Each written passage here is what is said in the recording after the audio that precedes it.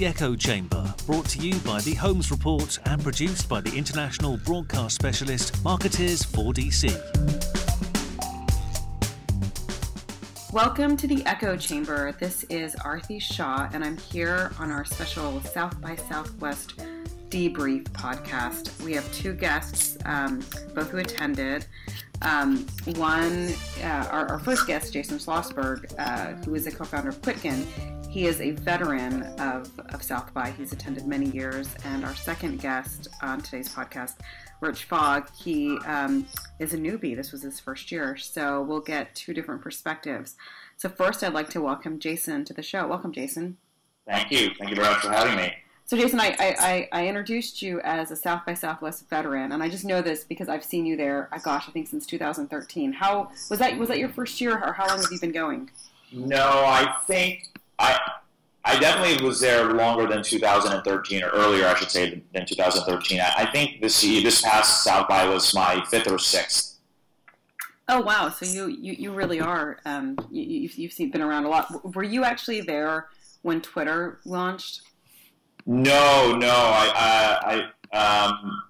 Well, then I guess I wasn't there. That was in 2006, I think, was when Twitter officially launched. So that was about 10 years ago. So because obviously Twitter just celebrated their 10th anniversary. So no, I wasn't there that long.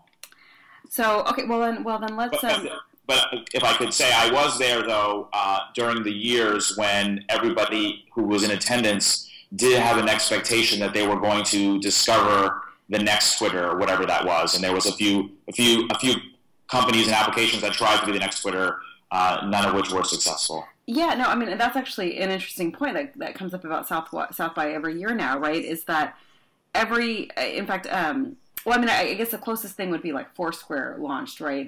But that they certainly didn't have the success that Twitter had, which I guess is relative these days. I spoke to Hugh Forrest, actually, who started Interactive, or he's kind of the guy who orchestrates Interactive, and he was saying that the problem with the Twitter launch has been every year it created this expectation that they could never really meet. Every year now, the media story is, well, there was no Twitter that launched this year. And he was saying that, brands and companies can have a good experience there without necessarily, turning the world on fire the way Twitter did.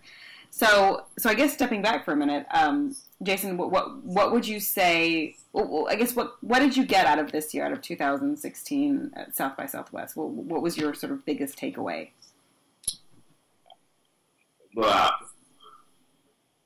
I have to think about that for a moment. But if I could just quickly address, your point about discovering the next big thing. I do think that there's been many years where people did feel like they discovered the next big thing, even if that thing ultimately wasn't successful. I think that the reason why it's much harder to do that now is because we do exist in this 24-hour innovation and tech news cycle, and brands don't really have to wait, I think, until South by Southwest to kind of to get all the eyeballs or to get all the attention. With so many media outlets and blogs constantly covering every minutia of technology, there just isn't that need anymore. So I think what happens at South by now, because of that, has changed, and I think that's really how I would like to segue into my observations. I think that South by, at least the interactive portion, has really, more than anything else now, I think, become a celebration of what I would call, for lack of a better term, the digital lifestyle, or the early adopter who's interested in technology and innovation, and kind of seeing what's current, or even what's slated for the future. And I think that what's happened is it's become essentially a place for like-minded people to gather and really just spend time networking. And as a result, you see a lot of brands that are now looking to market to those people. So I think those people originally were perhaps the architects of the zeitgeist, and now we are going there really to be marketed to in some ways, which is not a bad thing per se, but I don't think that you necessarily leave South by as inspired as you did in the past. Now it's more of an opportunity, I think, to meet up with people who maybe you don't see all year round. It's an opportunity to, I think, participate, but not necessarily learn as much as maybe you did in the past. Right. It's when I spoke to Hugh Forrest, one of the pieces of advice he gave to brands, which I thought was smart, is if you want to stand out at South by Southwest, is launch an app that actually helps people digest the event. Mm-hmm. And he said that's what Twitter was so successful around, was they actually made it easier to sort of navigate through South by. And I mean, Meerkat last year in 2015, I think they built a similar service. I think you could say Foursquare did as well, but he was saying that the technology that tends to resonate are the ones that are immediately applicable, that you can say, oh, wow, this can help me right now in Austin. And you pointed out, Jason, right, that the event is just even more spread out than it ever has been. Absolutely. I think that's been a trend that's happened over the last 2 years, and I think that's more of a zoning issue than anything else. And also, I think a testament to the fact that it's so popular and so many brands are trying to create experiences.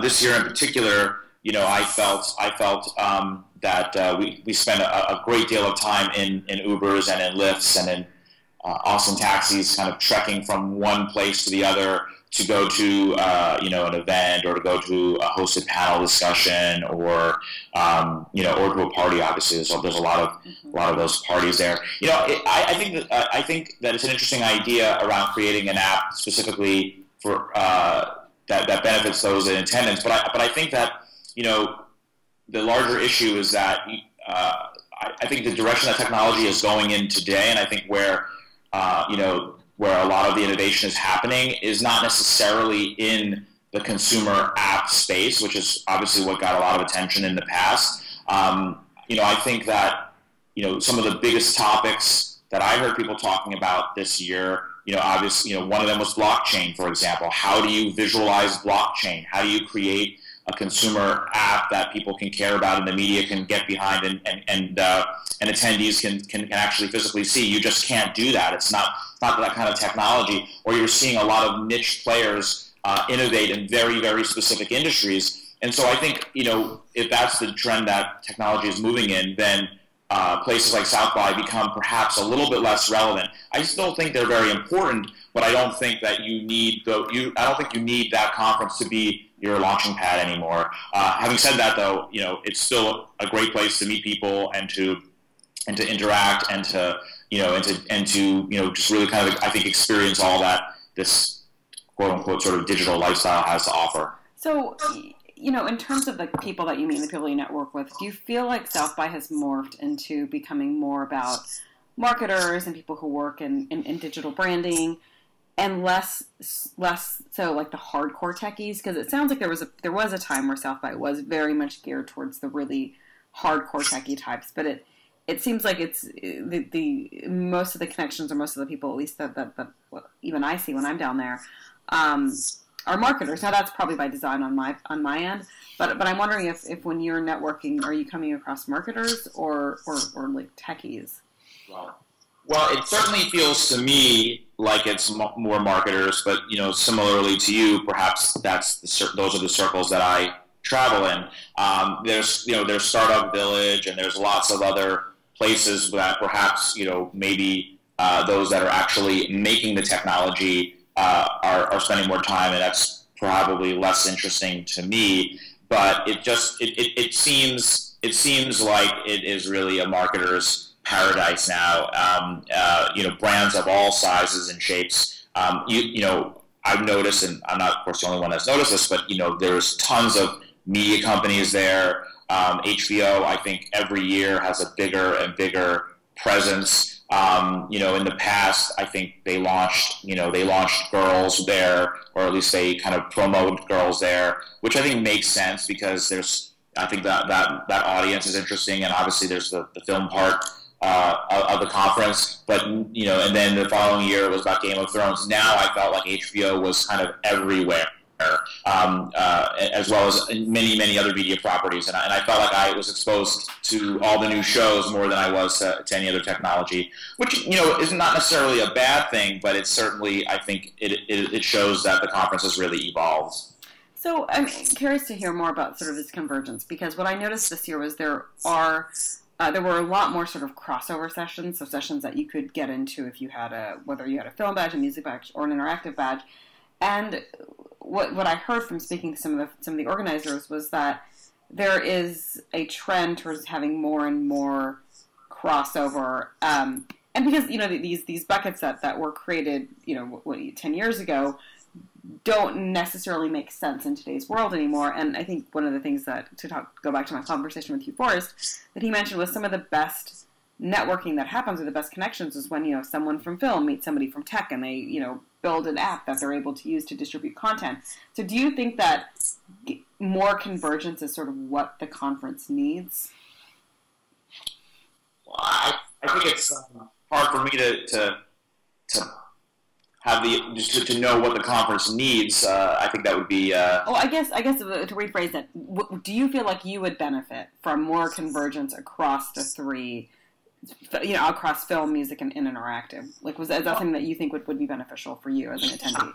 I mean, I definitely observed the similar trend that you have observed, and in fact, I was a little bit surprised, and pleasantly, because it was a positive for me, but I think it was perhaps the Saturday morning, which is fairly early into the conference, because it really starts, I guess it really starts on the Friday, and then, it really is in full swing by Sunday and Monday, and then a lot of interactive people leave on Tuesday. But I think on Saturday morning, Marie Claire, which I thought was a little bit odd that they were there, but, I'm not judging that. It just wouldn't be a media property that I would necessarily associate with interactive, hosted a discussion with the creators of Broad City, Abby and Alana, and that was a crossover. So there was tons of interactive people there was tons of film people there, and it was a packed room.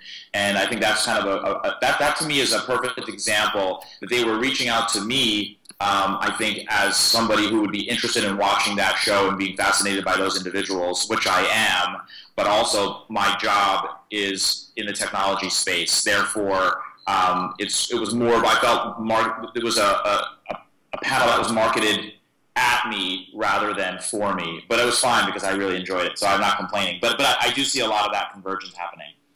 So what about the overall brand presence this year? I mean, did you've attended now for 5 years.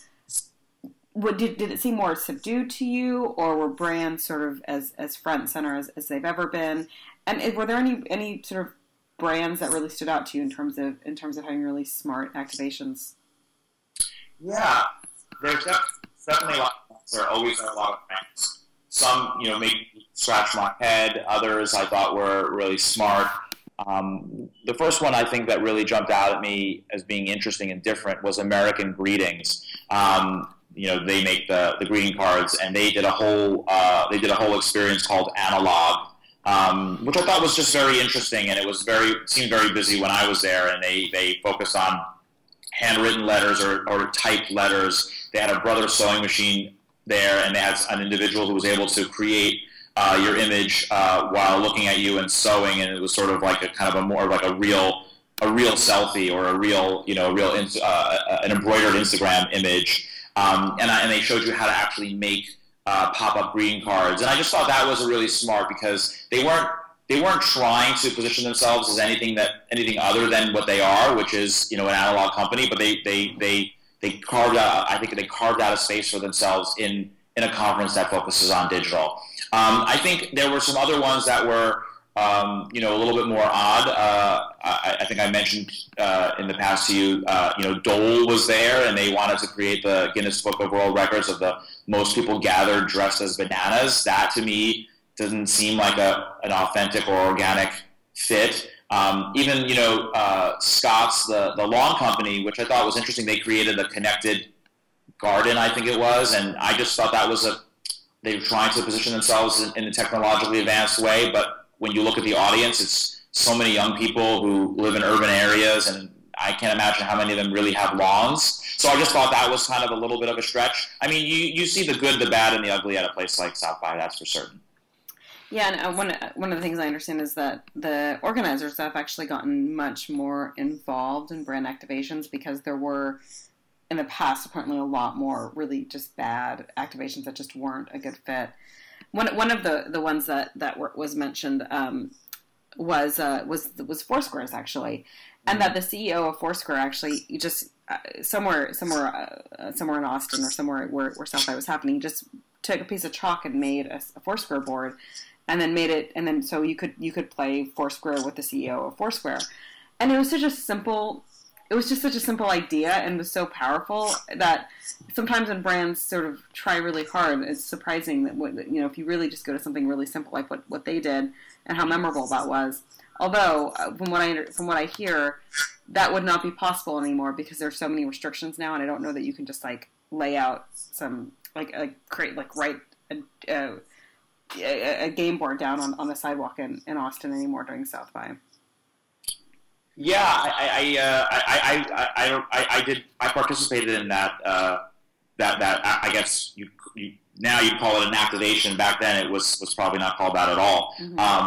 But I remember that, and I still think that there's just a wide range of types of activations, and some of them are very social, and you just go there for drinks. Others are a lot more of a hard sell. My personal opinion is I think that there needs to be a happy medium. I mean, it is, I've heard South by Interact called, sort of spring break for geeks. I can't remember who actually said that, but I've read that, and there is a certain element to that. It is a very festive environment, and people want to have fun, and so I think that that's important. But at the same time, I personally am turned off when people have said, "Oh, come into our area. We have free beer," as if that's all I need. I don't need a free drink, but I do want to learn something interesting. I want to meet people that I don't know, and I want to hopefully be inspired and learn something. Mm-hmm. So you wrote a column for Ad Age shortly after the festival, why I am probably not coming back to South by Southwest Interactive next year. So tell me a little bit as to why you don't think you'll come back. Right. Well, full disclosure, that headline was maybe a little clickbaity. I mean, that's the world that we live in now. I guess the headline for me really is I no longer feel, for me personally, having gone now, at least 5 years, that I have to go back. So therefore, there's a fair chance that I won't be back.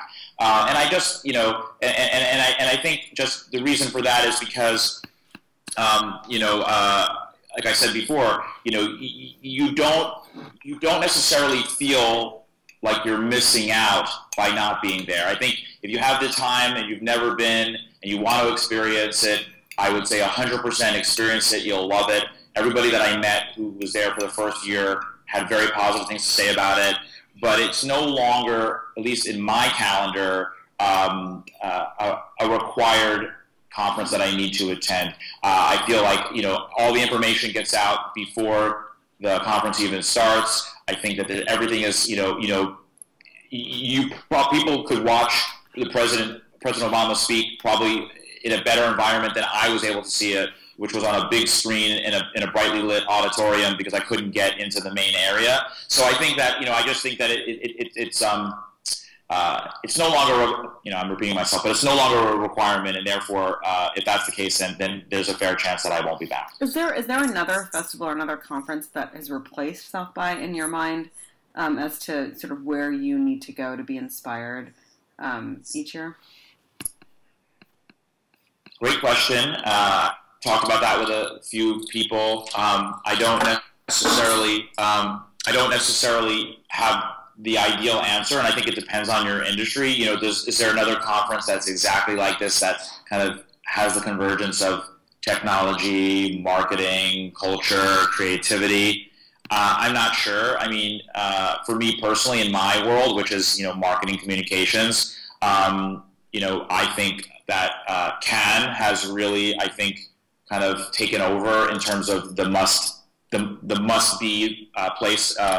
Within our marketing calendar. I think historically that was more for just the advertising agencies, and it's really kind of gone now. And I think, PR and social and, below the line comms and all the others are all kind of converging on Cannes. So for me, I think that's more on my radar than anything else right now. And then of course, I think CES continues to be very important. I think CES has kind of taken a bit more of I think that they've tried to learn from South by and have made it a little bit more festive than it had been in the past. I mean, Las Vegas is always festive, but I didn't necessarily feel like a community. I didn't feel CES as a community in the past years, although I have in the last couple of years.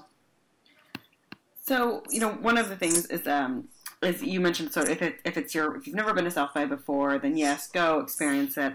And that's, I think, one of the issues South by is having is their churn rate is about 40 to 50% of attendees each year are first-time attendees. Mm-hmm. So about half the people that go don't come back the next year. Do you think that's good? I mean, do you think it's good to have sort of fresh ideas and voices there, or do you think that actually speaks to the issue that people are having, where they're going and they're not deriving enough value? I think it speaks to a few things. I think that it's a big investment. I think it's a big investment for individuals to go to South by. It's not flights are expensive, hotels are expensive. The pass itself is not inexpensive. So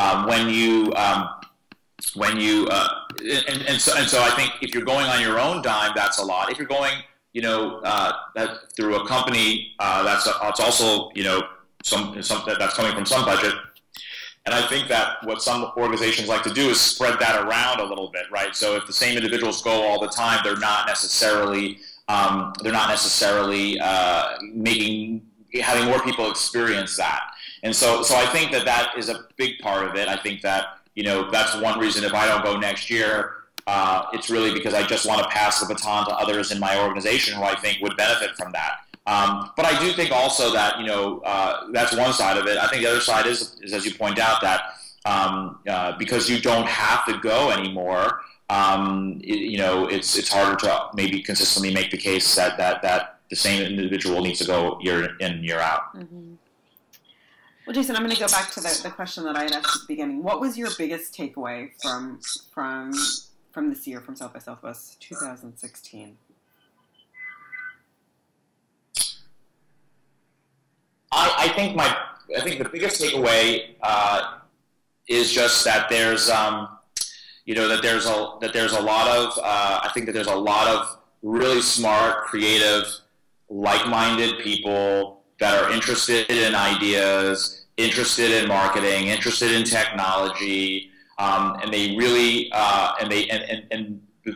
all kind of part of this group that descends on Austin every year, and I think that's just an exciting place to be. I think that's probably the biggest takeaway that there's so many of us out there that care about similar things and are optimistic that that technology, that communication, that empathy kind of can all come together, and we can hopefully make a better place for ourselves. But you actually didn't get to see the speaker that you're most excited about, which was not, from our conversation previously, was not President Obama. It was the CEO of Headspace. I'm curious as to what drew you to that talk. That was a closing keynote, and you missed it because you were on your flight back to New York, right? Yes. Well, at the time, President Obama's speaking was a late entry, and I think, had that information been out from the beginning, that probably would have been the number one speaker that I wanted to see. And of course, I didn't win the drawing for that. That was a randomized drawing, and there was a limited number. But in terms of the actual schedule, I was most interested in seeing Andy Puddicombe, who is the co-founder of Headspace. He's a former Buddhist monk who has now created, I think, a very accessible and very, very useful meditation app. And I think that's been a really interesting trend, I think, for a lot of individuals in the technology space, this idea of, I think, living in a world that's constantly connected. Where do you find mindfulness? Where do you find presence? How do you learn to disconnect and then make your connection time more meaningful? And I personally, and I don't know him, but I'm a huge fan of his app, and he did the closing talk, and I really would have loved to have seen that, but unfortunately, I had an 8 a.m. flight that day, and so I missed it. Well, you were a trooper though, because you were there for all 5 days. Well, Jason, I may or may not see you there next year, it sounds like. You probably will or won't. I'm not sure. All right. Well. Always good to touch base with you, Jason, and we will be back in just a moment with Rich Fogg, who will give us his perspective on South by. Welcome back to the Echo Chamber. We just spoke to Jason Schlossberg from Quitkin, a seasoned veteran of South by Southwest, giving his take. So now we're going to switch gears a little bit and talk to someone who went to the festival for the first time in 2016. We have Richard Fogg, who is CEO of the CC Group, a PR agency based out of London. Welcome, Richard. Thank you very much. So, this was your first, you're a South by Southwest newbie. So tell me why you decided to go this year. Like, what was it about 2016 that made you finally pull the trigger? The thing that really sort of happened was there was this sort of overbearing weight of people telling me I should be there. So 2016 was the year in which I folded and decided, it was time I went to this sort of crazy show that everyone talks about over in Texas. Well, indeed, and I was going to ask you if you got to see President Obama speak, but I believe you and I were having lunch when President Obama was speaking. So we may have been. It was you or the leader of the free world, Auntie. I mean, there wasn't much competition. Of course. So that was sort of at the beginning of the show. They had President Obama sort of kick things off, which I was actually one of the things Jason and I talked about was, interestingly enough, the speaker that he was looking forward to the most was actually the speaker on the last day, which was the CEO of Headspace. And I'm just curious if you were able to see that keynote. I was unable to make that one, but it was really interesting to sort of think about the Obama keynote. I mean, number one, wow, what a keynote! I don't think any show anywhere else in the world is gonna beat that one. But when you sort of dug down into the Obama stuff, it was actually quite light. I was actually very surprised by how there was very little news of obvious merit at that show. I mean, especially given in previous years we've seen the sort of, mass market surfacing of Twitter, or last year it was Meerkat, Periscope, whichever one it was that nailed that show. But I think sort of, when the leader of the world, leader of the free world turns up to try and convince a liberal technology audience that it's perfectly fine for the government to have unfettered access to their phones and that privacy trade-offs were normal in a free and secure society, it didn't go down so well. I mean, he spoke on the Friday afternoon, and basically after Friday evening, I didn't hear a single person mention him again. I don't think he resonated in quite the way he'd wanted to. Oh, that's really interesting. So, because, I mean, even though Michelle Obama was speaking at Music on Sunday, there wasn't sort of this sort of a long tail conversation about, because I think what I saw from the headlines about Obama was mostly his sort of call to action, sort of asking the technology community to think about how they can serve and provide for, all sorts of government services. Yeah, but that wasn't. I guess it might have been the sort of audience of people I actually met and spoke to. But I mean, it was fairly diverse. Lots of ad people, lots of PR people, lots of entrepreneurs and tech companies. And the thing that sort of seemed to really come out most was the point around privacy. And I don't know whether that's just to do with the audience I spoke to. It was a quite international audience, so maybe that had some bearing on the retention of that information. Right. So, what about, you mentioned there were other sessions that you found to be quite valuable, and you've referenced them in other meetings now. What were the ones that were the most sort of, that stuck with you? Sure. I mean, I guess I grouped them into three. I mean, I must have seen a dozen plus presentations over the 3 days, and I didn't sort of go for that sort of crazy, adjacent possible kind of approach where you sort of, just go to things that sort of, almost like a magpie picking up the shiny things. I guess I sort of focused on three areas, and number one was around the sort of use of data in marketing efforts, so the data-driven marketing piece. The second piece was around the sort of beacon technology and Internet of Things. And then the third piece, which was just a little kind of adjacent, was around innovation. Now, I think the thing that really struck me about the sort of data-driven marketing pieces is that we're almost sort of at that point, the net takeaway from all of those was, now we have the data.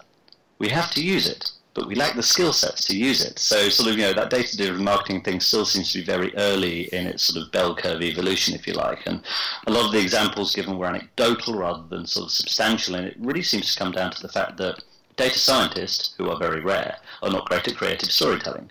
And creative storytellers, which are probably more common, should we say, are just not comfortable with data interpretation and analysis. So it feels like all of that sort of potential and excitement around data-driven marketing almost sort of hasn't sort of stopped, but it's just like there's another barrier in the way to its sort of successful implementation and evolution. And I heard some sort of pretty phenomenal speakers, Helmut Lang, et cetera, talking about that kind of issue.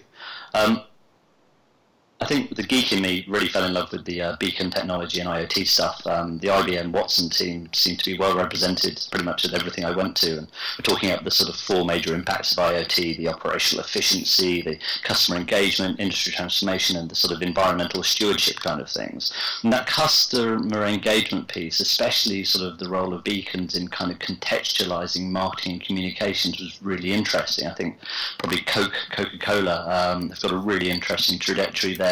They're integrating loyalty programs, next generation payment capabilities, and data analysis across the sort of vending and retail operations. So, Coke's sort of bringing in more than 100 pieces of data per second, and they're using blockchain technology to link it all together. And I just think that kind of thinking from a brand of that scale is really incisive and really useful to the rest of the market, who are sort of looking at all of these disparate technology endpoints, if you like, and trying to figure out how to knit them together in a really interesting way. And then, I guess on the innovation side of things, I think there was some.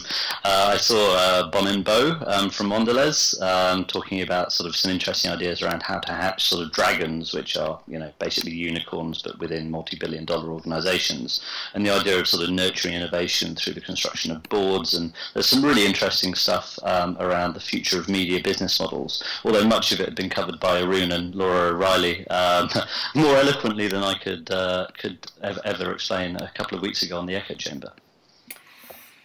Thanks for that plug there. The plug. Well, I love the fact that I could now describe sort of Rory Sutherland, godfather of everything clever and creative in marketing, was effectively one of my openers. So that's kind of cool.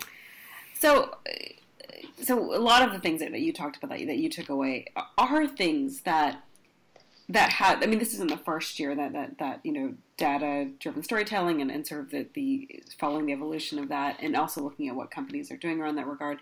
IoT, VR. I mean, this isn't the first year that these have been front and center at South by. So that makes me wonder about the attrition rate. So South by has about 50% of people every year that attend are first timers. So 50% of people that go don't go back the next year. Do you think part of that is, do you think if you went again next year you would get the same value, or do you think it would be somewhat more of the same? I think it very much depends on where the tech industry is at that point in time. It felt like a bit of a fallow year. You talk to the guys at Mashable, and they were really struggling to pick out the story of the event. I think it's one of those places where, there are only 30,000 people attending, and the usual conferences I go to are sort of reaching towards the 100,000 mark. So it's actually quite a small community in a fairly spread out area. So I think, what would I do differently next time to maybe get more value out of it? I think I'd probably expose myself to more differing kinds of content, because you only get to link together those things. But actually, a lot of the value for me was not so much in the sessions, which were really good, and not so much the parties, which were absolutely great. It's more in the sort of, the fact that you go and get to test things and kick the tires on it. You couldn't move for brands out there. Capital One, Mr. Robot, Esurance, Mazda, McDonald's, 3M, they all had venues, they had space for some kind of activation. And I'd say for me, for my money, Samsung stole the show on that one. The Galaxy VR stuff was everywhere. It wasn't unusual to see a 2-hour queue for the 4D Galaxy VR experience. And I think it's about taking those innovations, experiencing them, and then starting to apply them to your own sort of, little world, as it were. And I'm a B2B marketing and B2B tech guy. So actually thinking about how those innovations can be applied those consumer innovations can be applied in a different space is really interesting. in terms of the networking that you did, one of the complaints that you'll hear from the hardcore techies is that South by has sort of been overtaken by marketers. Did you feel like there was a pretty good balance of sort of the diehard sort of tech geeks as well as sort of the digital and brand marketers, or did you feel like it was dominated by one or the other? And of course, I'm guessing your answer will be somewhat biased because you may have run more in marketing circles. I think that's probably the case. Now, if you look at sort of, the people I spent the most time talking to, you're talking sort of, digital marketers, advertising folks, PR people, but I met a reasonable number of entrepreneurs that were toting around their sort of latest product in their backpack full of products, and met a sort of, series of people that sort of tend to speak in code rather than the English language. But I think that's kind of the joy of it. You do get this really interesting mix of people, sort of be it at a bar or at a party or a networking event or something like that. And I think that's the thing with South by. It's not one thing. You have to be quite open to to sort of meeting new people and thinking about things in different ways. One of the most interesting people I met was sort of chairman of several life sciences and pharmaceutical companies, and the conversations we were having about the use of data in product design and in marketing thereafter were really interesting. I also found it really useful to be able to speak to a lot of sort of digital marketing and advertising folks. And I think I said to you at the time, I've met sort of, I think by Friday lunchtime, I'd met sort of 3 PR people and 3 digital marketing executives, advertising execs. And the PR people were very happy with the way that sort of comms and marketing's going from a digital perspective, from a content marketing perspective.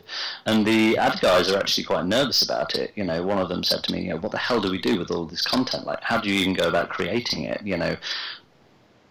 We can stick it on a billboard, or we can put it through some video or whatever it is. We can buy media around it. But one of the real challenges for those organisations is trying to understand storytelling in a different format and trying to understand how sort of the content marketing thing kind of works, because there's a lot of people out there that don't quite get it. So I think there was very much a sort of the positive PR story from it is the PR folks that I met certainly felt like they were in a much stronger position than they had been maybe in the last sort of few years. And a lot of the advertising folks were over there trying to figure out sort of content and all of that kind of stuff. But that's interesting. So I guess it depends on how you define content, right? Because some of the best and most memorable and powerful pieces of content, the ones that have won the Cannes Lions have been produced by ad agencies, not by PR agencies. I mean, just think last year, Like a Girl, talk about powerful brand storytelling. That was, I guess the awards speak for themselves. So I'm curious as to why, just digging deeper as to what the ad execs that you talked about were so nervous about, because so far when we look at digital storytelling, they've actually dominated more than PR firms have. Well, and that's a kind of point that after we'd spoken about this, I sort of pushed on a couple of the advertising execs. I think it's sort of they're having problems with the sheer number of channels that they have to support. They're having problems with figuring out sort of the measurement aspects of it. The sort of the stuff that sort of PR people have become quite familiar with. I wouldn't say sort of downloads and sort of counting sort of actual metrics around the outcomes of the work that you're doing. Getting into sort of attribution models and things like that. There's a real sense of discomfort around there. I did point out on a couple of occasions, the huge amount of amazing content that the advertising industry has produced over the years, and maybe it's due to the sort of mid-sized nature of a lot of the agencies that I end up speaking to. I clearly move in the wrong circles and go to the wrong bars, but there was a real sort of sense of sort of nervousness around getting their head around sort of, let's say, the broader content ecosystem rather than just the sort of the paid piece for it. Maybe it's that through-the-line integration piece that certain aspects of the advertising community are struggling with, and that's certainly why a few of them that I spoke to were out there. Right. So, speaking of sort of talking to people from different disciplines, one of the things that was notable this year was that there's a lot more crossover sessions, right? So sessions that if you had a badge to Interactive, you could go to a talk as well that the film folks could go to, or the music folks. Do you think that it would be valuable as a marketer in the future to have more of these sort of converged sessions? Would it be useful for you to talk to, say, a filmmaker or somebody in music, especially as we're starting to see so much crossover between entertainment and content and brand marketing? Yes, absolutely. In short, I mean, it's that mixing of people and different sort of backgrounds that you just don't get at your average trade show, be it a Mobile World Congress, be it a sort of more marketing oriented event.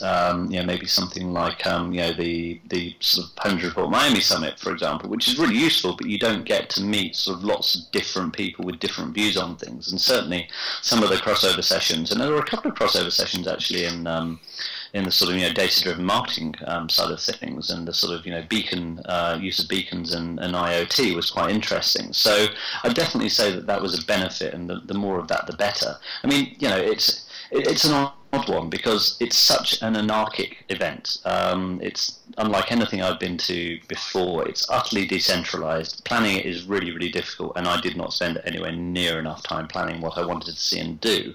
But also as well, at any given moment, within an hour slot, it feels like there's almost 2 weeks worth of sessions going on. It's absolutely crazy the amount of things that are going on at any given time, and that's to sort of exclude all of the people who don't pay their $5,000 to have themselves listed on the official app. And all of the different things that are sort of happening and sort of the side events. I mean, W2O Group absolutely killed it this year in terms of their content and the sessions and the events that they had, and it's that kind of approach that I think sort of if you're an agency, is absolutely going to have a major impact. And if you can bring different people together and the clients that you work with and the partners that you have at that kind of event, it kind of works better than say anywhere else. Did you catch that Hugh Forrest, what he said at the W2O, the pre-commerce event, was he said TED is, going to a TED event is going to a finely curated dinner. Going to South by Southwest is going to a 24-hour all-you-can-eat buffet. That's absolutely true. I mean, you saw some crazy stuff there. I think I said to you, absolute highlight was sitting in a bar on 6th Street when a fairy riding a unicorn distributing Skittles rose past. I mean, a few minutes later, she was followed by half a dozen St. Bernard dogs riding in sidecars of some Indian motorcycles. I mean, the camera roll on my phone looks like I spent a few days with Hunter S. Thompson. It's just a sort of utterly ludicrous event that shouldn't work, but does. I can understand, having spoken to a few people that have sort of been there a few times, that you sort of tend to get South by fatigue. But I mean, I'm sure it's one of those things that's it's not for the faint-hearted. It has to be said, and it's not for those with a sort of unrobust constitution and liver. But I think there are very few other places in the world where you get that sort of divergence of people. And I'd certainly say, as I was saying, I think it's going to take me about a year to build the business case for me to go back, but that's handy because I've got a year. But I think, it's one of those things that, you really should try and do once. It'll just give you a different perspective on the convergence of so many different industries and how tech is really the glue that's starting to bind everything together. So, what would you mentioned, last year, Meerkat was sort of the big breakout star, and then of course a few days later Periscope was announced, and then that was bad news for Meerkat. Do you think that it's an unrealistic expectation that there has to be some big technology breakout, or some new product or platform that breaks out at South by every year? I mean, do you think that? Do you think there's? Brands and can derive value, and you as a marketer can derive value in seeing sort of the application of interesting applications of platforms that doesn't necessarily involve a big breakout every year? I'd be very surprised. I mean, good grief, it's 30 years old. Can you imagine, and I don't know how long Interactive's been going, but can you imagine that every single year South by gives birth to a Twitter or a Meerkat or a Periscope or something like that? That's totally unreasonable in terms of expectation. There was a sort of, a gap of, 8 years between Twitter sort of breaking out at South by and Meerkat. So I mean, I don't think it's a realistic expectation. There was Foursquare. There was Foursquare. Sorry, there was Foursquare as well. I'd forgotten about that. I think for just thinking about sort of South by and the environment from a sort of practical PR perspective for a second, it's very difficult. It's so decentralized. I met a few guys that I knew before, but also met for the first time that were trying to do sort of journalist activity and sort of briefings and sort of breakfasts and you name it, they tried it, and it's really difficult because people are just sort of floating around in a sort of margarita-induced haze from about sort of 11 o'clock in the morning right the way through. So I certainly wouldn't try and. It wouldn't be my first choice of a controllable environment in which to launch something. But there is something about the sort of anarchic nature of South by where sort of, people get into their heads that something's really cool. And if you haven't been to see Grumpy Cat yet, or if you haven't been to see sort of, the Galaxy VR experience, then there's something wrong with you. So I think it's sort of, a lot of it's more about the sort of on-street activations. I spent a lot of time with the guys over at Tandem Communications in New York, and they've had some really successful sort of launches and events and activations at South by that have just had nothing to do with sort of the media environment, and it's about trying to get the people there to talk about what's happening. I don't think anyone kind of nailed that this year. But I don't think to say that I don't think it's just because there's a sort of a quiet year from a news perspective doesn't mean that it won't come back with sort of wanton abandon next year. So just to fill in some trivia for you, South by has been around since 1994. Sorry, South by Interactive has been around since 1994.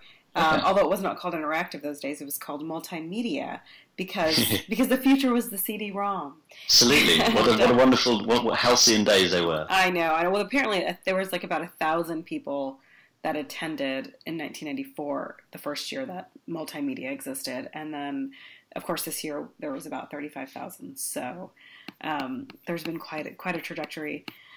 One of the other things that have been brought up is just the cost, right?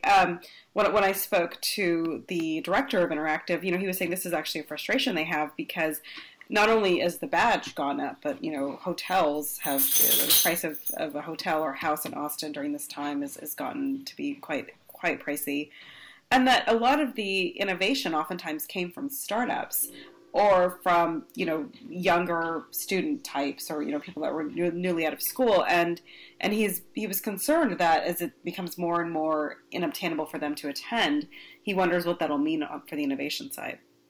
That's really interesting. I'd say one other thing that sort of struck me that I haven't mentioned so far is how sort of how many of the sort of innovation groups from within countries were there. UK House was a big thing. There was a German house. There was you couldn't move for flyers for different things from different regions, and I think that's probably the sort of the savvy way to get into to really sort of continue to expand the number of people that are coming in from a sort of entrepreneur and innovation background. I mean, if you think about it, what was it? Something like $1,400 for 5 days worth of programming.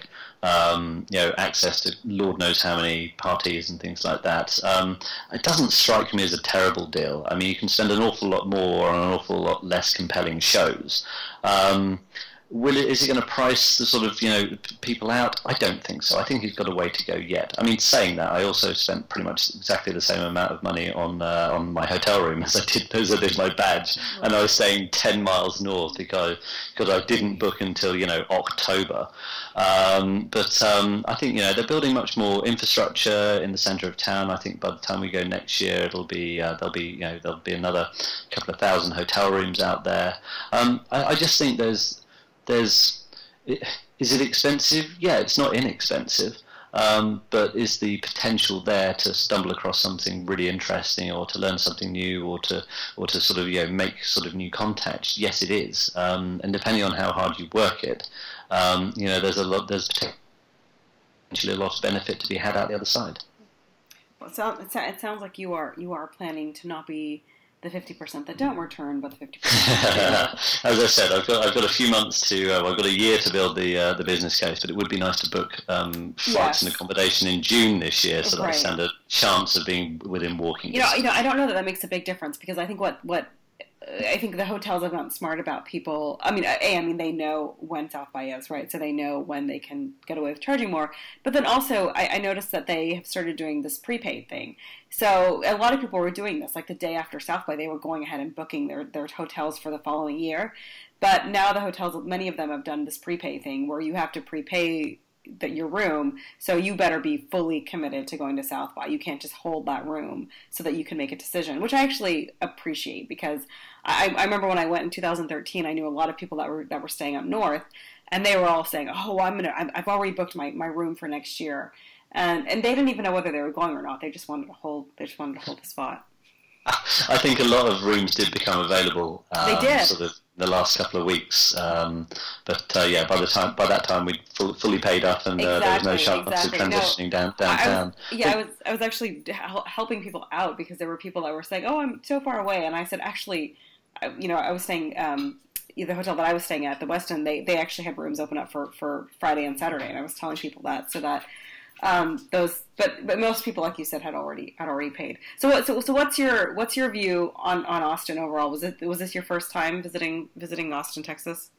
It was. I didn't know what to expect. I had high expectations. I certainly wasn't let down. It's just it's an utterly bizarre, wonderful place. I love the fact that there's a couple of doors down from the Mashable House was a shop that purely specialises in selling hot sauce. So I mean that was a wonderful thing in and of itself. But I think the sort of dynamism of the sort of environment, down Rainey Street or over on 6th, all of these sort of different people coming together. I think pretty much any time of the year, not just during South by. It's just a fascinating place to go and sort of see a slice of America that you don't hear that much about overseas. It's either sort of all about the Valley or it's all about sort of New York and the East Coast. So to go to somewhere that sort of had a lot of sort of it felt reasonably European in some respects, but in other respects it felt totally alien and sort of not usual. But I'd certainly, I'd seriously consider going back there on vacation. It was just a wonderful place to be. Yes, just do not go in the summer. As a former Austinite, I can promise you the summers are you just can't breathe. It's so humid and hot outside. But October, November, beautiful times to go. I'll take that on, and I'll try not to clash with that. I wonder if I could go twice in a year next year. There you go. And March this year, I think, was a little hotter than usual. Usually, when I've gone to South by in Austin, it's the weather's a little more mild than I think it was this year. It was rainy, and then it got really, really hot. But overall, I think it was pleasant I left a little earlier, so I didn't catch the end of it. But I think you guys got some pretty decent weather towards the end. It was amazing. It was like high summer in the UK. It was fantastic. Very nice. So yeah, which is probably why I didn't end up seeing quite as many sessions as I really wanted to. It was just really nice outside. Mm-hmm. Well, Rich, always great to talk to you. Thank you for joining us today. And thank you. And we'll be back in a couple weeks with another Echo Chamber.